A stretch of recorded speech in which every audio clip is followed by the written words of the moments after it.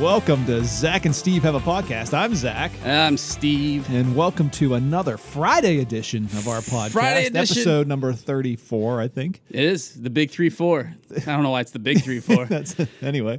All of our numbers are big. Yeah. Every episode we get to do is just another enjoyable day.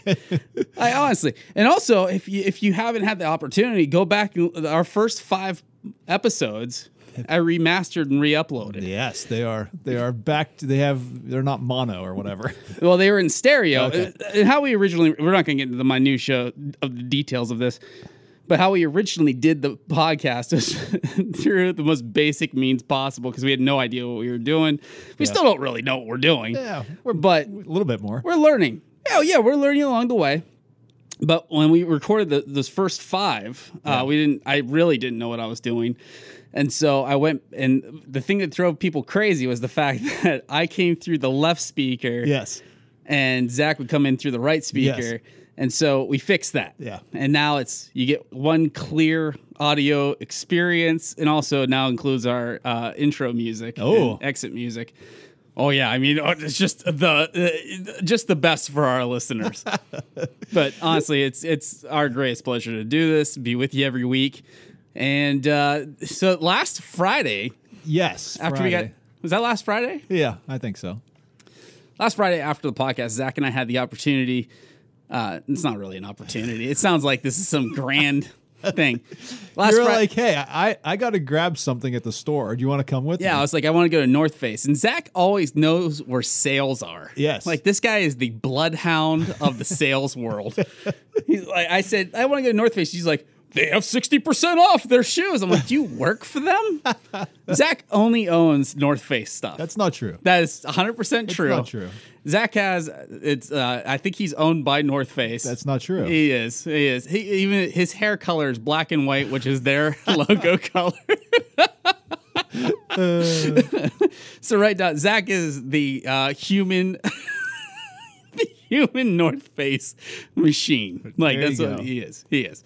So anyway, so I said, yeah, I want to get to North Face. So last week, my very good friend, Greg O'Boyle, was coming over. He and his wife were coming over, and they were the missionaries that we served with in Canada. They planted a church called Journey Church in Canada, and he was coming over for his birthday. We're going to celebrate with he and his wife, Anne. We love them dearly, like awesome people. And the thing I know about Greg is he loves like stocking caps.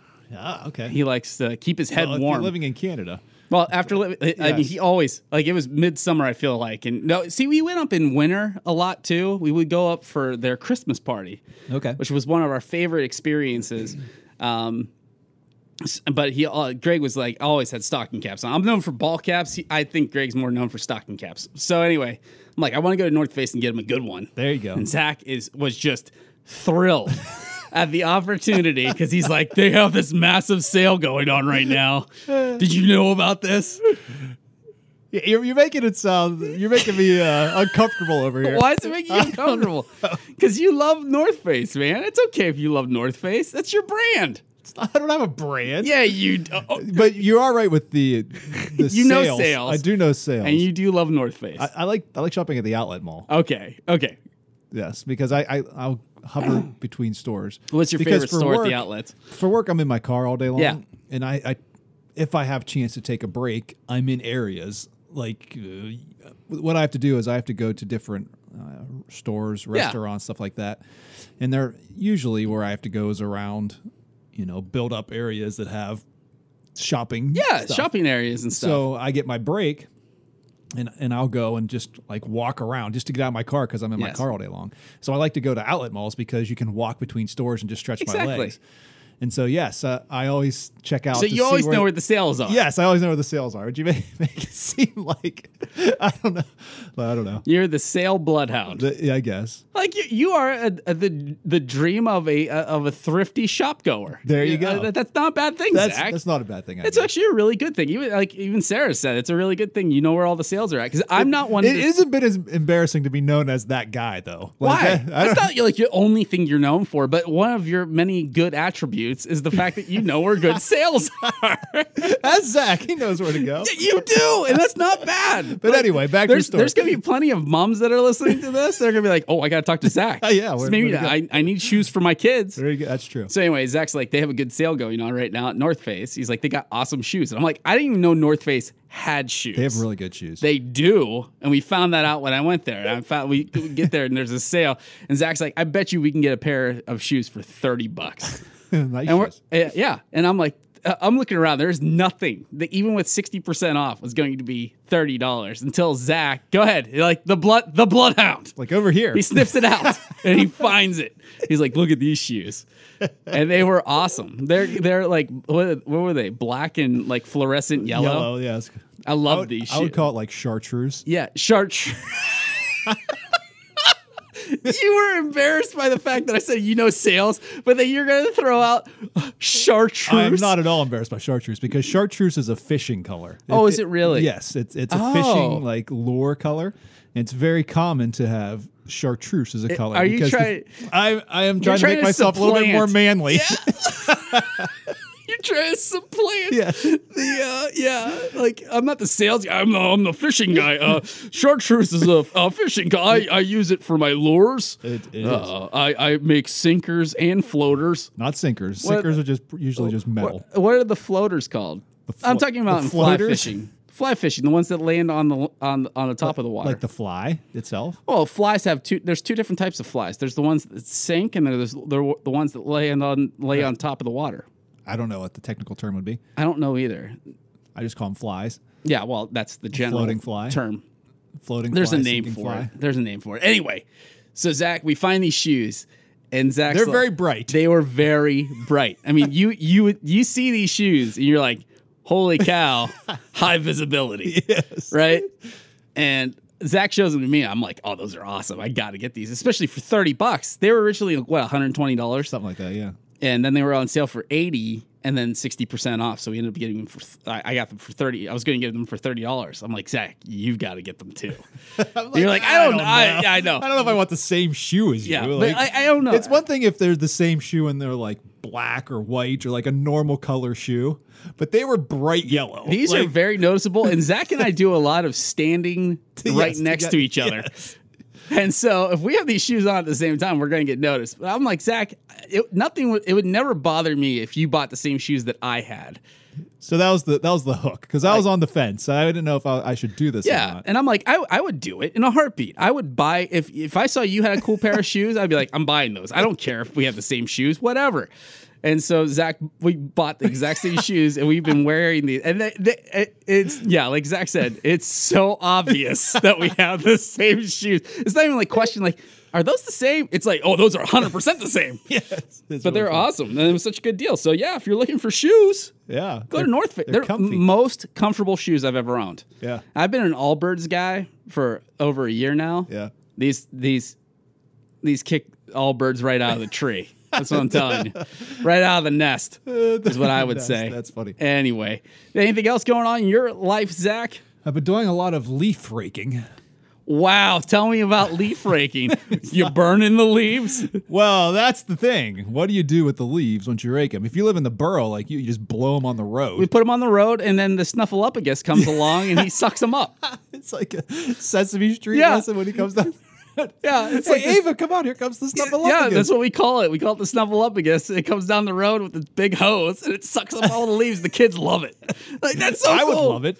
Yeah, you would love it, but you live out in the middle of nowhere in West Middlesex. But I have the house that random people show up to all the time. Yeah, it's weird. But anyway, we have big trees in our yard. Yes, like big oak trees, and when you have trees that are dropping leaves, oaks are the worst. Yes, they are. Maples, they'll drop them early, and they'll drop them pretty much like in a couple days they're down. Yes. But oaks take all winter to drop their stinking leaves. Yes, they do. But for the mighty oak. Yes, but for some reason this year has been different. These oak trees they waited a while, and then they dropped them all like in the last week or so. So I've been like waiting to do this because if I'm going to do it, I'm going to do it once in a big go here, and I'm not going to just keep doing it night after night after night. So I've waited. I think my neighbor's been mad because you waited so long to do your leaves. So like their yards, they like keep like riding their mower, and that's really nice. And then there's our yard. It's like green grass, brown from leaves, and like it's like the pile of leaves from just falling is covering the whole yard in a way that it's I've never seen it like this before. This thick of oak leaves, and oak leaves are like you said, the majestic. They're a hardy leaf. They're a hardy leaf. The maple leaf you can crinkle up a little bit. Not this oak leaf. It's no, like oak leaves. They're made of steel. Yes. So I've got a whole yard full of them. So last night we started the process. Yeah. And it's been a process. I got blisters all over my fingers. So the question is, you can wear gloves, right? Gloves. Here he goes. Once again, Zach's got to step over this whole, I'm the guy that finds sales on the best clothes at the outlets. Like, I do that. I got blisters on my hands. I do. It's like a big old hand. I'm so strong. It's nothing to do with strength. It's to do with the weakness of my skin. But anyway. So the question is, what do I do with this enormous amount of oak leaves? Yes. Do I burn them? Yeah. Or do we take them like we have woods behind our house? What do your other neighbors do? I don't know. It's like they don't have the same amount of leaves we have. They have just a couple of trees. We've got these big old massive trees in our yard. You have that massive one in your front yard. There's 3 of them. Oh, is it really? Yeah. I don't pay attention that well, that's all right. You don't live there. But anyway, so what do you do with them? So we thought, let's try to burn them. But we tried to burn them, and it just wasn't going well. Really? We took a pile back there, and they were a little bit wet. And so it was just smoking. And I'm like, I don't want to do that. It smells bad anyway. Yeah, so the woods behind us, they're not our property, which is why we're like, should we take them over there? But the guy has told us, and other, like the people who live around there, he owns like a bunch of land back there. He lives down the road a ways. He says you can put your waste back there behind your house. It doesn't really matter. But I always feel bad because we have a lot of leaves. Yeah. So we've just been dragging them. We use the tarp method, which is, I found the best method. This is an enthralling conversation. What are we talking about? Like, I'm waiting for the punchline, and I feel like it's not coming. There's no punchline. I'm just my gosh, explaining to you what happens with the leaves. Yes, you asked me. Thank you. So the tarp method of leaf extraction. Are you serious right now? Big old tarp. You put the leaves on the tarp and you drag it, and that's the best way I have found to move a large amount of leaves. Thanks, Dad. That's great. That was your story? I thought you had like some like big like revelation with these leaves. I never said I had a story. We made a big pile, a huge pile, and the kids were jumping in it. Oh, that's cool. That's about as exciting as this. That's really good, man. I don't have a Snuffleupagus that comes around my neighborhood. Well, I can't help that like Snuffy lives in our neighborhood, not in your neighborhood. Like he comes by. It's like Santa, but it's once a week. Is that how often he comes? I think it's once a week or once every other week. I can't remember, but it is cool. Yeah. You just blow them onto the road. But the one thing I don't like about it is that people like blow them way out into the road, and you're supposed to make a nice pile right next to the curb, not 6 feet out into the road. Yeah, it's like you're driving through the leaves. Well, yeah, you're driving through the leaves, and it's just blowing it right back. You know what drives me insane, Zach? Lots of things. Yes. But you know what really, like, we're on the topic of blowing stuff out onto the road, is people when they cut their grass, they blow their trimmings just like way out into the road. Yeah. Especially when I'm driving past and I just washed my car. Annoying. What is that? Annoying. It is. It's really... Motorcyclists don't like that either. Really crazy. No, it's bad for motorcyclists because they could skid on it. Anyway, let's get on to our topic. What are we talking about, Zach? today, Zach and I were doing a little digging, and we found that we like looking at articles, especially faith-based articles, and like just talking about them. Discussion. Last week we talked about it was the discovery of it was new data on the fall of Jerusalem Something like Judah. That. Yeah, the fall of Judah. When that kingdom actually fell, because it's often, debated when it actually fell. But like what we come to find out is that the Bible is actually very, once again, biblical accuracy, which we love to see. Like it's always good to have extra biblical sources and then that line up with the Word of God. Right. And then we got talking about creation somehow. I don't know how it came from that, but talked about science. Well, we were talking about just science, and then science always leads to the beginning. Yeah. Right? It just goes hand in hand. But today we're going to talk about, we were on relevantmagazine.com, And I don't always agree with everything that Relevant puts out into the world, but we found an interesting article that I was like, this is fascinating stuff. Let's hear it. It's the Bible's biggest unsolved mysteries. Speaking of unsolved mysteries. Yeah. That music always scared me. Oh, back in the day, when we were little, when we were young pups, and Unsolved Mysteries would come on, I was scared to death of that show. And the music. That guy, what was that guy's name? Robert Stack. Yes, he was a weird looking dude, and like he was very intense. Yes, and so when he would start talking, the music came on. I would start hyperventilating. Yeah, I couldn't watch it. If it came on at night, I wasn't sleeping. Like even if the music came on for 3 seconds, I'm like, what was it? What was it about that? I don't know why. Yeah. I mean, some of those things weren't that scary. Then I start, but the music was just haunting. It was eerie. Haunting. And then I started doing the music what I thought it was, and I started doing the Doctor Who theme song. And it's not the same thing. So anyway. Unsolved there's always mysteries. Big questions as to, okay, all these things happen throughout the Bible. Okay. What happens to those objects? Like what happened to the Ark of the Covenant? Ooh. What happened to the Holy Grail? The Holy Grail. Okay. Well, yeah, the Holy Grail, that's kind of that's not really a thing. Well, I mean. It is and it isn't.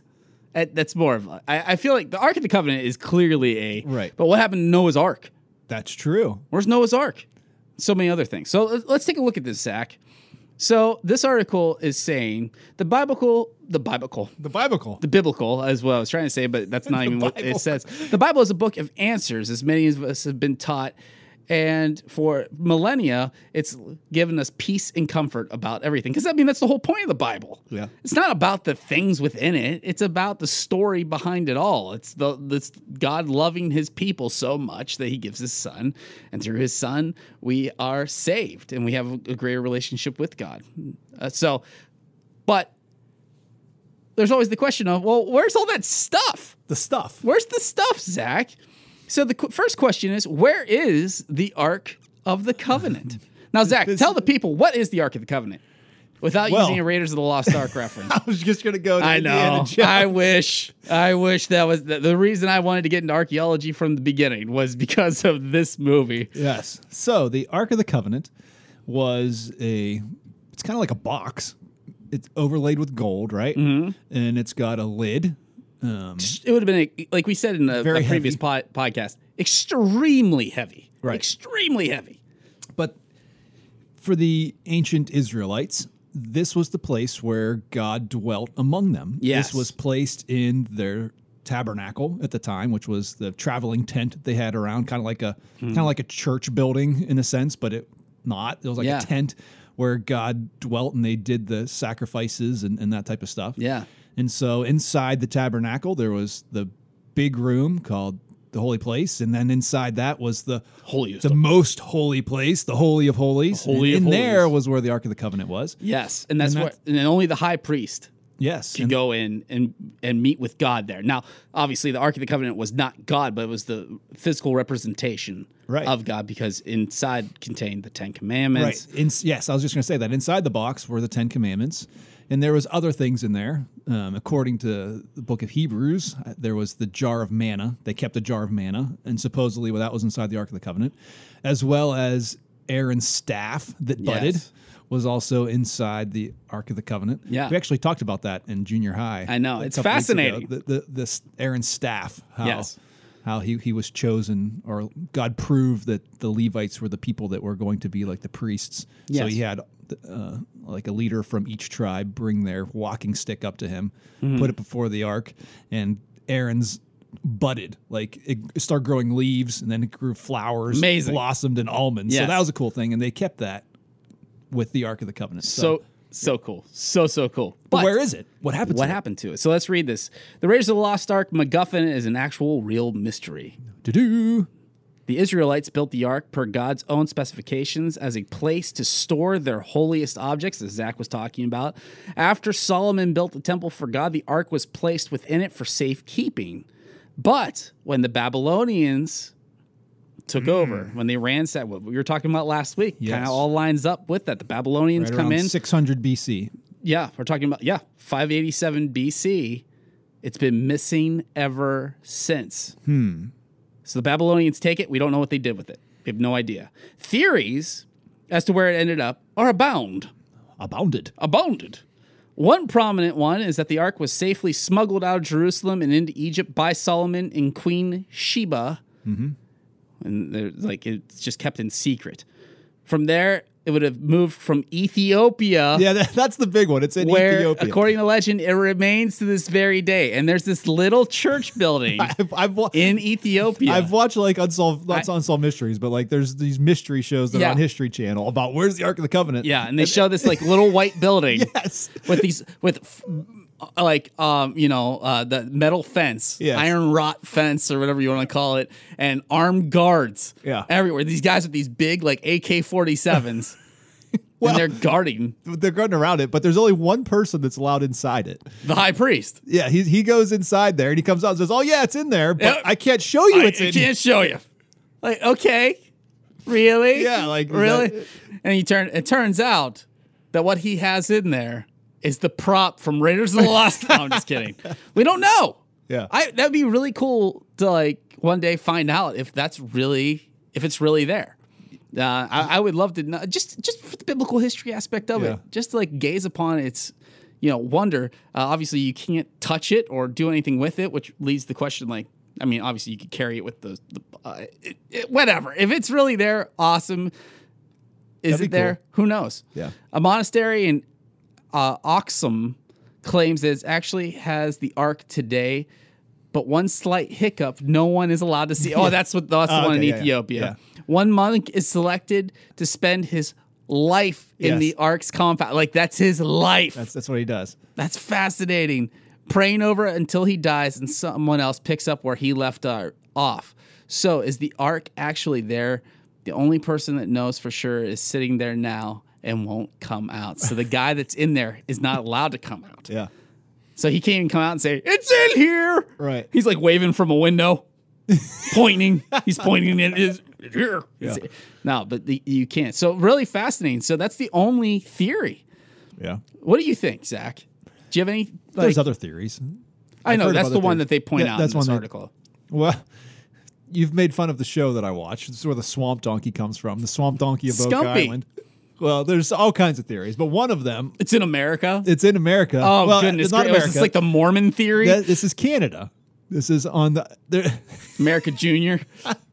America's Top Hat? Well, the show, there's another buddy that we have mutual friend, and we watch this show religiously on Tuesday nights starting... Our mutual friend? Yes, starting in a couple weeks it does, and it runs through May. It's called The Curse of Oak Island. Mm-hmm. One of the theories is that the treasure that's buried on this island was a Templar treasure, and the Templars somehow got their hands on it back in the 1200s, 1300s, and they smuggled it out of Europe, and this is a Templar treasure, and it is actually buried in Nova Scotia. Like it's buried in Nova Scotia. I say this to just say there's tons of theories out there what exactly happened to the Ark of the Covenant. I would say no. That's probably not where it's at. I'd say there's a higher likelihood that Indiana Jones did find it, and it's now in a museum in a box in the back somewhere. Yeah. Belongs in a museum. But that is a good mystery. It is. Is that the only mystery on the list? No. So many mysteries, like I already said, Zach. What's another mystery? Well, the other mystery is, when was Jesus actually born? In what year was Jesus actually born? Because, I mean, our calendar... revolves around... Is that the Gregorian calendar? The Gregorian calendar revolves around the birth of Christ. All right? I mean, it's that... I mean... 0 BC. Yes. That is when the calendar BC started. mean before Christ. Right. And then AD standing for Anno Domini, which is the year of our Lord. Yes. Which it's not after death, because that wouldn't make any sense. No. So it can't be before Christ and then after death. That means like there's just years of unaccounted, 33 years of unaccounted history. Right. It doesn't make sense. So Anno Domini, which I don't think I'm pronouncing correctly, but for the use of this podcast, it's fine. But in a perfect world, let's look at this one. Hold on. I just lost the article. In a perfect world, Jesus' birth would be as straightforward as 0 BC, or 0, just right in between. But alas, the world's not perfect. That's what the article says, which is why, obviously, that's why he was born in the first place, because it's not a perfect place. The Bible has plenty of clues as to when Jesus' real birth year was. And let's see, I largely learned in seminary that he was born somewhere between 6 and 4. Yes. What we would call BC. Yes, that's what I learned as well. Yes. So the Bible says it took place during the Roman census mandated by Herod. History tells us that census in Judea took place around 6 AD. Ooh. Okay. Unfortunately, Herod had died around 10 years earlier, making it difficult to pinpoint the exact year. Okay. Most scholars believe sometime between 4 and 7 AD is the most likely range. So now they're saying it's not BC. He was actually born after. Okay. Oh my goodness, this makes things so much more complicated.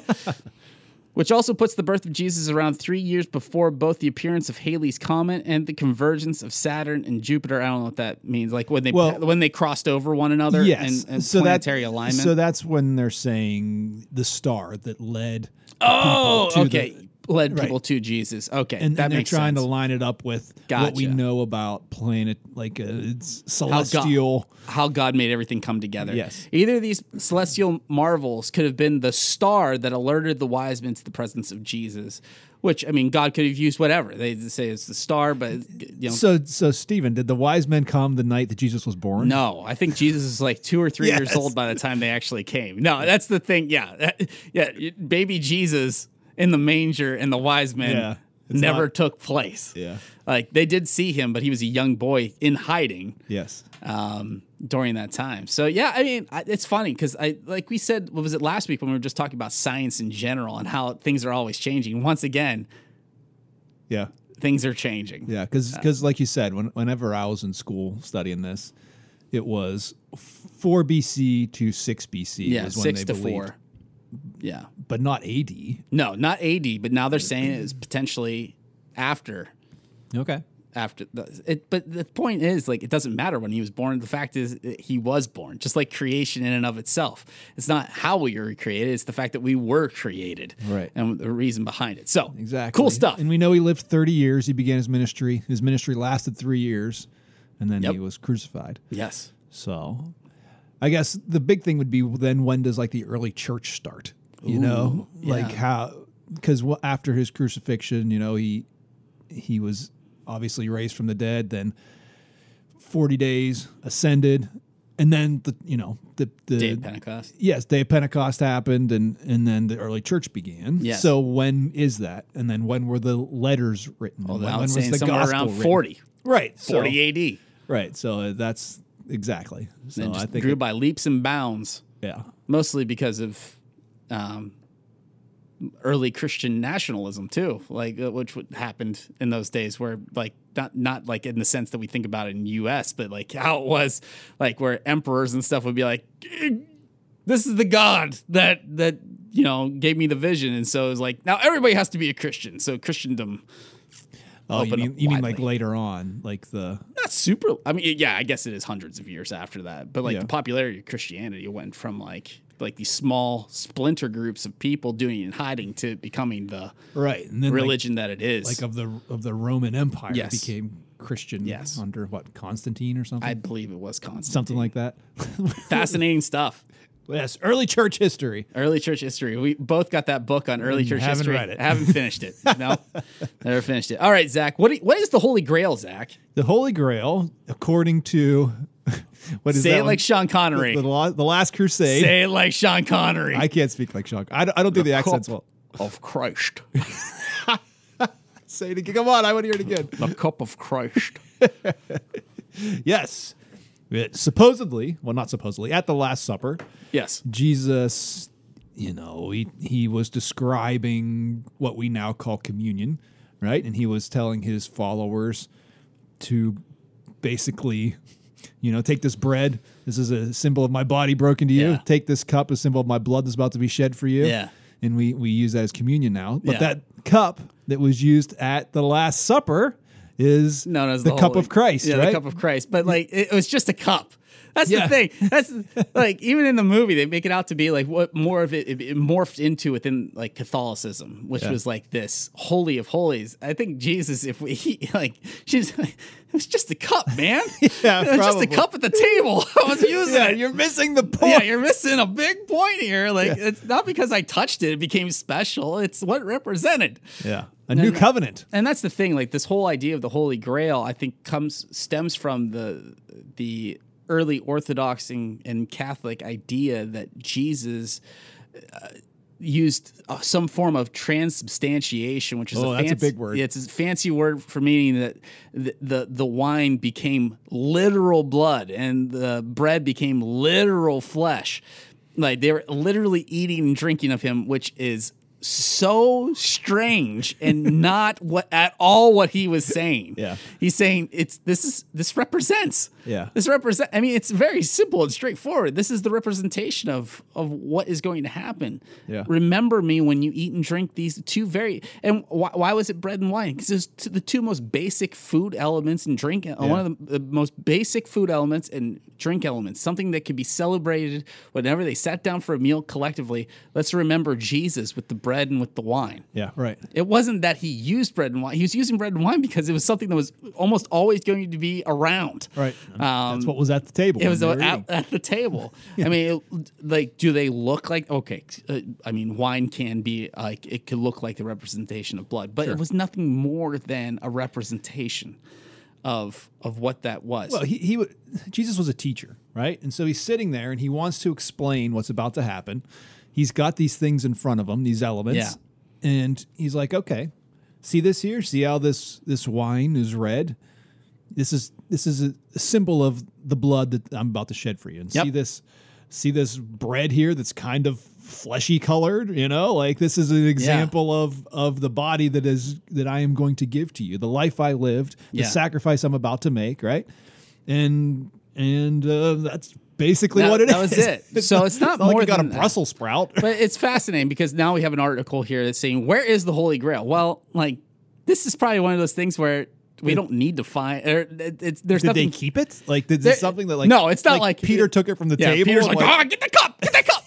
No, I don't think that's what happened. But it says this: the Holy Grail, the cup of Jesus drank from. It says here, this is a typo because it says the Lost Supper. It's the Last Supper. That sounds like a. The Lost Supper. It sounds like a. I put it down in my Grail diary. Michael Crichton novel. Yeah, The Lost Supper. Starring Sean Connery, apparently. That's a terrible Sean Connery, by the way. Has always been a subject of fascination for the church. I don't know what church, because like I said, this has never been a thing that I questioned. It was a MacGuffin. Catholic Church, Church Universal. Well, that's the funny thing. Like, you see in The Last Crusade, which is like the only place where I mean, obviously there's the Monty Python in the Holy Grail movie. But the whole point is, like, they always make this, like, it's like this bejeweled cup. And it's like, truly, this is the cup of a carpenter. Yeah. And it's like,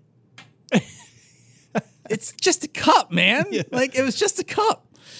It's easy to see why the Ark of the Covenant might be have been preserved for millennia, but it's less clear why anyone in Jerusalem would have thought to hold on to this cup for safekeeping. Still, there's sources of dozens of legends. If you're familiar with Indiana Jones, which we were just talking about, you know that the legend of the Knights Templar who took the Grail to the Holy Land, which nobody was like hanging out outside of this and be like, okay, we gotta get that cup, whatever it takes. Well, the Knights Templars, like 1,200 years after this. I know, Zach. So the cup would have to have been this is ridiculous. In safe storage for 1,200 years. There's currently one in Valencia, Spain, that has been legitimized by its use by two different popes. Oh. So there you go. That might be it. But a new challenger approaches. In 2014, two historians identified a cup in Leon, Spain, as the true Grail. It's of the right age, spent several centuries in the Basilica of San Isidoro, and appears to match our oldest written descriptions of what the Grail would have looked like. Even once again, there is no Grail. It was a cup. Like, so why is this even I'm done with this. You don't like that one? I'm pitching it. I'm pitching it. I mean, we'll leave it in, but stop. Yeah. Stop. Like, can we stop making things? I think the Holy Grail has become it's not even like the cup anymore. It's just Yeah. like that thing that you're searching for. It's like the, I don't know. Takes away, what it's is a that? distraction from. Is that like a metaphor or something? Yeah, Or exactly. whatever that. Yeah, that's like what it is. And Like the thing that you need to make yourself feel complete, whole. the holy grail, the Holy thing that's Grail. going to save you. And that's the thing. It's like Jesus does not want us getting focused on something that he used. Probably like in the. I think of idol worship. Like, don't serve the thing made of wood, right? Yeah. Look at this cup. And Jesus is like, hey, I'm over here. Yeah. Look at me. Yeah. I'm the one that's gonna help you. Right. Like, yeah, this is the silly parts of it. Like Ark of the Covenant, yes, I think that's absolutely fascinating because of what it represented, but not something as an object of worship, just because of like how it traveled and all that kind of stuff. It has such a massive history. Right, and that's where God dwelled with his people. Right. So I think there's so much more historical importance. Yes. The cup Jesus used, like, I mean, it'd be cool. It'd be cool, but like you could make the argument that any cup that he used would be special. Exactly. Then. Yeah, it's like, and Jesus would be like, I wonder if in The Chosen they're going to show him like just like putting the cup down, like whatever, like done, because it shouldn't be viewed as anything holier than anything else because of it was just a cup. Yeah. Jesus was the one that was doing the action. Right. So anyway, okay, where's Noah's Ark, Zach? The mountains of Ararat. Yeah. You think it's just hanging up there? I think it's a Kennywood. Oh, yeah. I've seen it there. You saw it? I did. I've been on that. I've been inside it. Yes. That was terrifying. Yeah, I never knew like those animals were so scary. Yeah, terrifying. It's really small. Yeah. It's a lot smaller than I would have thought. I also heard it's in Kentucky. I've heard that too. There's a museum down there. Yeah. Oh, no. Have you ever seen... That's the Ark. That's the real one? No, I'm just kidding. You ever seen Evan Almighty? No. You need to watch that movie. It's a good movie. Is it really? You've said that before, and yeah, I'm saying it on the air now. That's a movie that I can say go watch. Yeah, if history serves me correct in all the movies that Zach has told me to watch, you haven't liked any of them. like 1 in 10. 1 in 10. This is a good one. So, we were watching it last night, actually. Okay. The kids wanted to watch it. They wanted to watch. So you guys watched it last night?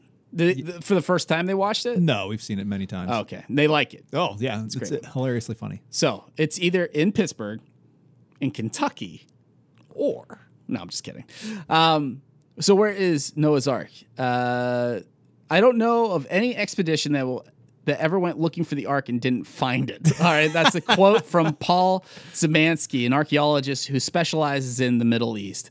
That speaks of just how rapid and rash the Ark expeditions can be. Like people are just like, they want to find it, so they find it. Yeah. Many Christians believe the boat's final resting place is in Turkey, hidden somewhere on the treacherous Mount Ararat, as Zach already said. A quick Google search will show you a number of satellite images and 3D images that claim to show a suspicious boat-like structure somewhere on Ararat's many crevices and caverns. Feel free, it says in the article, feel free to believe any of them if you like. However, many biblical scholars believe Noah's Ark is probably long gone, as wood would deteriorate For sure. over. I would think so. Because, I mean, you're talking about very early history of mankind when the flood took place. However, I just read that. In the immediate aftermath of the flood, timber would have been in short supply, and it's easy to imagine that Noah's family would have used the ark as a means to build other things. Because it would have been a lot of wood. A lot of gopher wood. It is gopher wood. Yeah. What is gopher wood? I don't know. Chestnut? So 300 cubits by, 15 cubits, something like that. Yeah. Cubit being what, Stephen? Isn't it 3 feet by 3 feet? It's like isn't it like the distance from your elbow to your finger? I don't something know. like that. I don't know. Something like that. I said 3 feet by 3 feet. That's a yard. Square yard. Cubed yard. Yes. Anyway. So here's the thing. I've watched stuff on this too. Okay, of course you have. This stuff fascinates me. It's the same thing. Yeah. It does. It fascinates me too. But go ahead. So here's the deal. Mount Ararat is a mountain, right? Oh, yes. That's why it's a mountain. Mount means. So if you think about a boat, which is enormous, yes, it's in water, and the water's going down. Mm-hmm. It's as the water's going down, it's not going to sit on top of this mountain. It's going to go with the water down until the water leaves in the valley. So I would think in the Mount Ararat area, it wouldn't be on top of the mountain. Why wouldn't it be? It would have. Well, what if it landed on land that was really high up? Like, but it's going to just keep going down with the water, as the water goes down. No, because if it's resting settle. on land up high, it's just going to be like it's just on the top of the mountain. It's just like teetering right on the tip. Yeah, it's like the Grinch. I'm assuming. Exactly. So I don't know. It says in the Bible that it rested on Mount Ararat. So I'm saying Mount Ararat, that general area, that area. Not on the very tippy top of the mountain, but somewhere as it's coming down, it rested somewhere in that area. But like the whole thing is, it's like, once again, what God was using that for, and once we're looking for these things, right? And it's fascinating to debate these things. But once again, this would have been probably at this point at least 4,000 years ago. I mean, so could it exist in perfect situation? Maybe. Yeah. But I like these biblical scholars that are saying, well, there's a high likelihood that they probably would have repurposed that wood for other uses. So, and that's a very strong possibility too. Yeah. Who knows? It'd be cool one day to get up to heaven and ask God, like, hey, what happened to all this stuff? Yeah, that'd be cool. He's probably got it. You were worried about that stuff? Yes. I sent my son for you. Yeah. How about the people? Like that's what, Yeah. I didn't come to redeem the wood. Yeah. Hey, Paul, what's up with 1 Corinthians? You're pretty harsh, man. Is that what you're going to ask Paul? Yeah. I mean, hey, Paul, let's talk. Get in line, pal. No, Sarah and I are reading through the Pauline epistles, and it gets into so much stuff, and sometimes I'm like, what? Like, what is? What? So that's the question you have. Like I have so many questions. So many questions. It's good to have questions, though. Yeah, God wants us to wrestle with His Word so we can grow in our knowledge of Him. Thing. And I'm not downplaying it. It's just like you could obviously you could see people's personalities within their writings and stuff. And it's like sometimes Paul was, I don't know how to. He's put very Paul. confident. He's very he talks about himself a lot. Overly assertive. Sometimes I think could be almost to a fault. Yeah.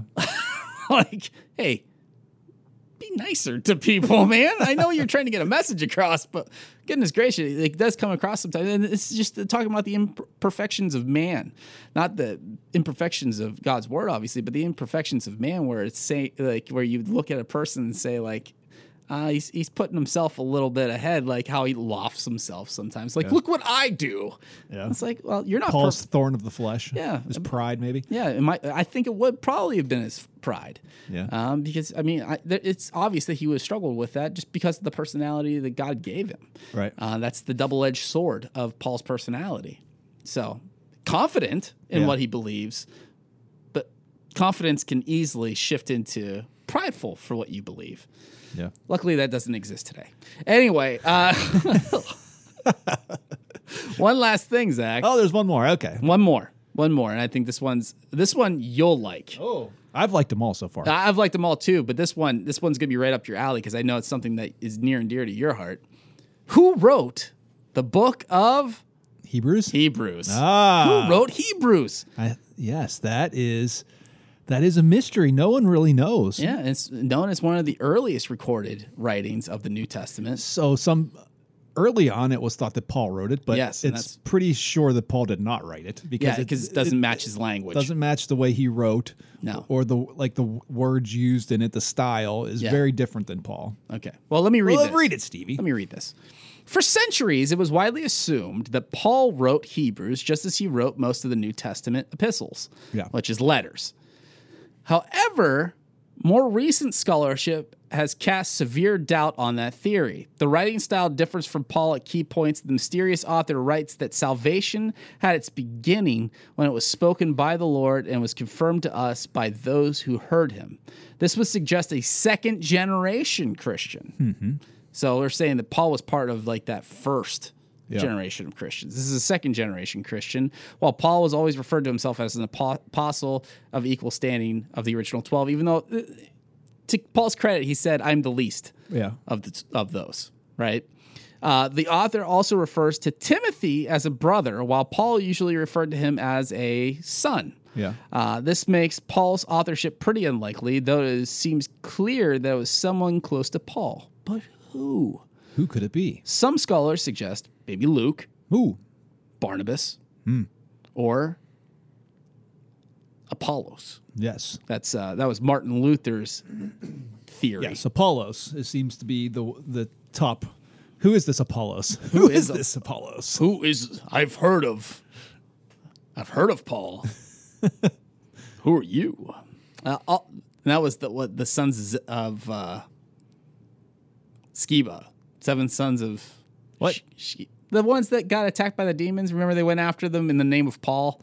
Yeah. Sheba? Skeba? Kiba? What was it? I've heard of Paul, but I've not heard of you. Yeah. Yeah. I thought they said Apollos too, didn't they? Or no? I don't remember. I can't remember now off the top of my head. All early leaders among the early church. One intriguing theory proposed by German biblical scholar Adolf Harnack is that Hebrews is actually co-authored by influential husband and wife duo Aquila and Priscilla, Oh. with the bulk of the writing done by Priscilla. It's certainly possible, but as the author declined to sign the letter, we just don't know. Don't know. It'd be interesting to know that Aquila and Priscilla wrote something. Am I pronouncing his name right? Aquila? I think so. Doesn't matter. Yeah, I mean, I guess at the end of the day it doesn't. But yeah, Paul makes reference to those two so often. Right. It'd be fascinating to have something by them. Paulos is another one that's referenced several times. So I think any one of these. I mean, what are you smiling about? No, you love Hebrews so much. Yeah. What is your leading theory? My leading theory? I don't have a theory. we're not scholars of like written word, where we could be like, this matches the literary style of such and such. Right. No, I just love Hebrews. Hebrews in and of itself is an amazing book. Yeah. And it's so rich in just Old Testament theology and how the New Testament through Christ fulfills that. Yeah, exactly. And when you study that, to me, it unlocks the Old Testament for me. It does. And that's what I was going to say. I think God almost uses Hebrews in that way, that it's like, it doesn't matter who the author is. I'm the author of this entire word, and this explains how it all comes together. Yes.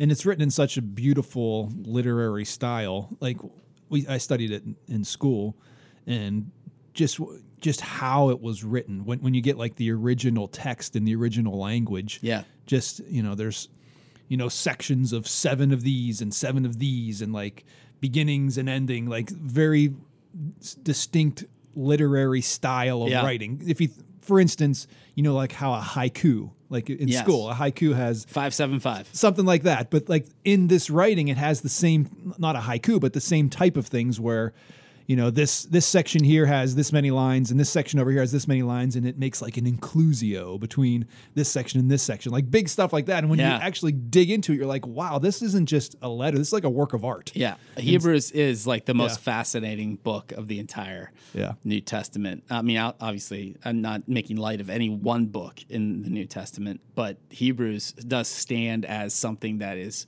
special and significant. And I almost think that's why we don't know who the author is, because it does so much to help us understand why, how it all ties together, how it all comes together, what the whole point of everything was.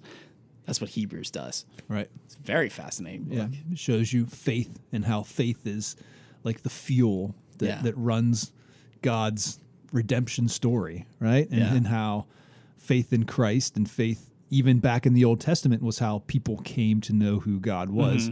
Mm-hmm. They became righteous through their faith in God, their trust in Him, and they give a list of people that did that, and then describe why faith is important. And then it talks about the Old Testament sacrifice and how Christ's sacrifice on the cross. Mm-hmm. We talked about this, with the communion, the blood of Christ, and all of that. And Hebrews spells it out why the blood of Christ is a sufficient sacrifice to cover our sins. Yep. It's different from the Old Testament, the Lamb of God, His blood, new covenant, redemption, eternity with God type of stuff. Yes. Love it. My favorite book. It is. And like, the whole point of the book originally was for the early Jewish people, right? For them to understand, like, this is what we've known and this is what we've come to understand, and it ties it all together. It continues the story of God's people. Yes, this Messiah you've been waiting for. This is why it's him. Yes, this is why it's Jesus. It's not the conquering king you think he's going to be. Yeah. He is the conquering king, but in a different way. Yep. He conquers death. Yep. Right? Not Rome. Nope. Not this. No, that's too small. Exactly. Rome's too small, and like for them is like, what? Rome is exactly terrifying. Right. It's because these people have been, under rule of empires since we talked about they lost their own empire, their own nation in Judah. Yes. It fell 600 BC, and until Christ's time, they've been the train of conquering peoples, from the Babylonians, right, to what was next after Babylon? The Persians, and then the Greeks, and now the Romans, right? This train of people, and like we want our nation back, we want our people back. No, your Messiah is going to come and rid you of death, right? And allow you to go back to the garden with God, not go back to your temple, go back to God's creation, the way it was made, and in God's presence, through the Holy Spirit, and then eternally with God once you die. Mm-hmm.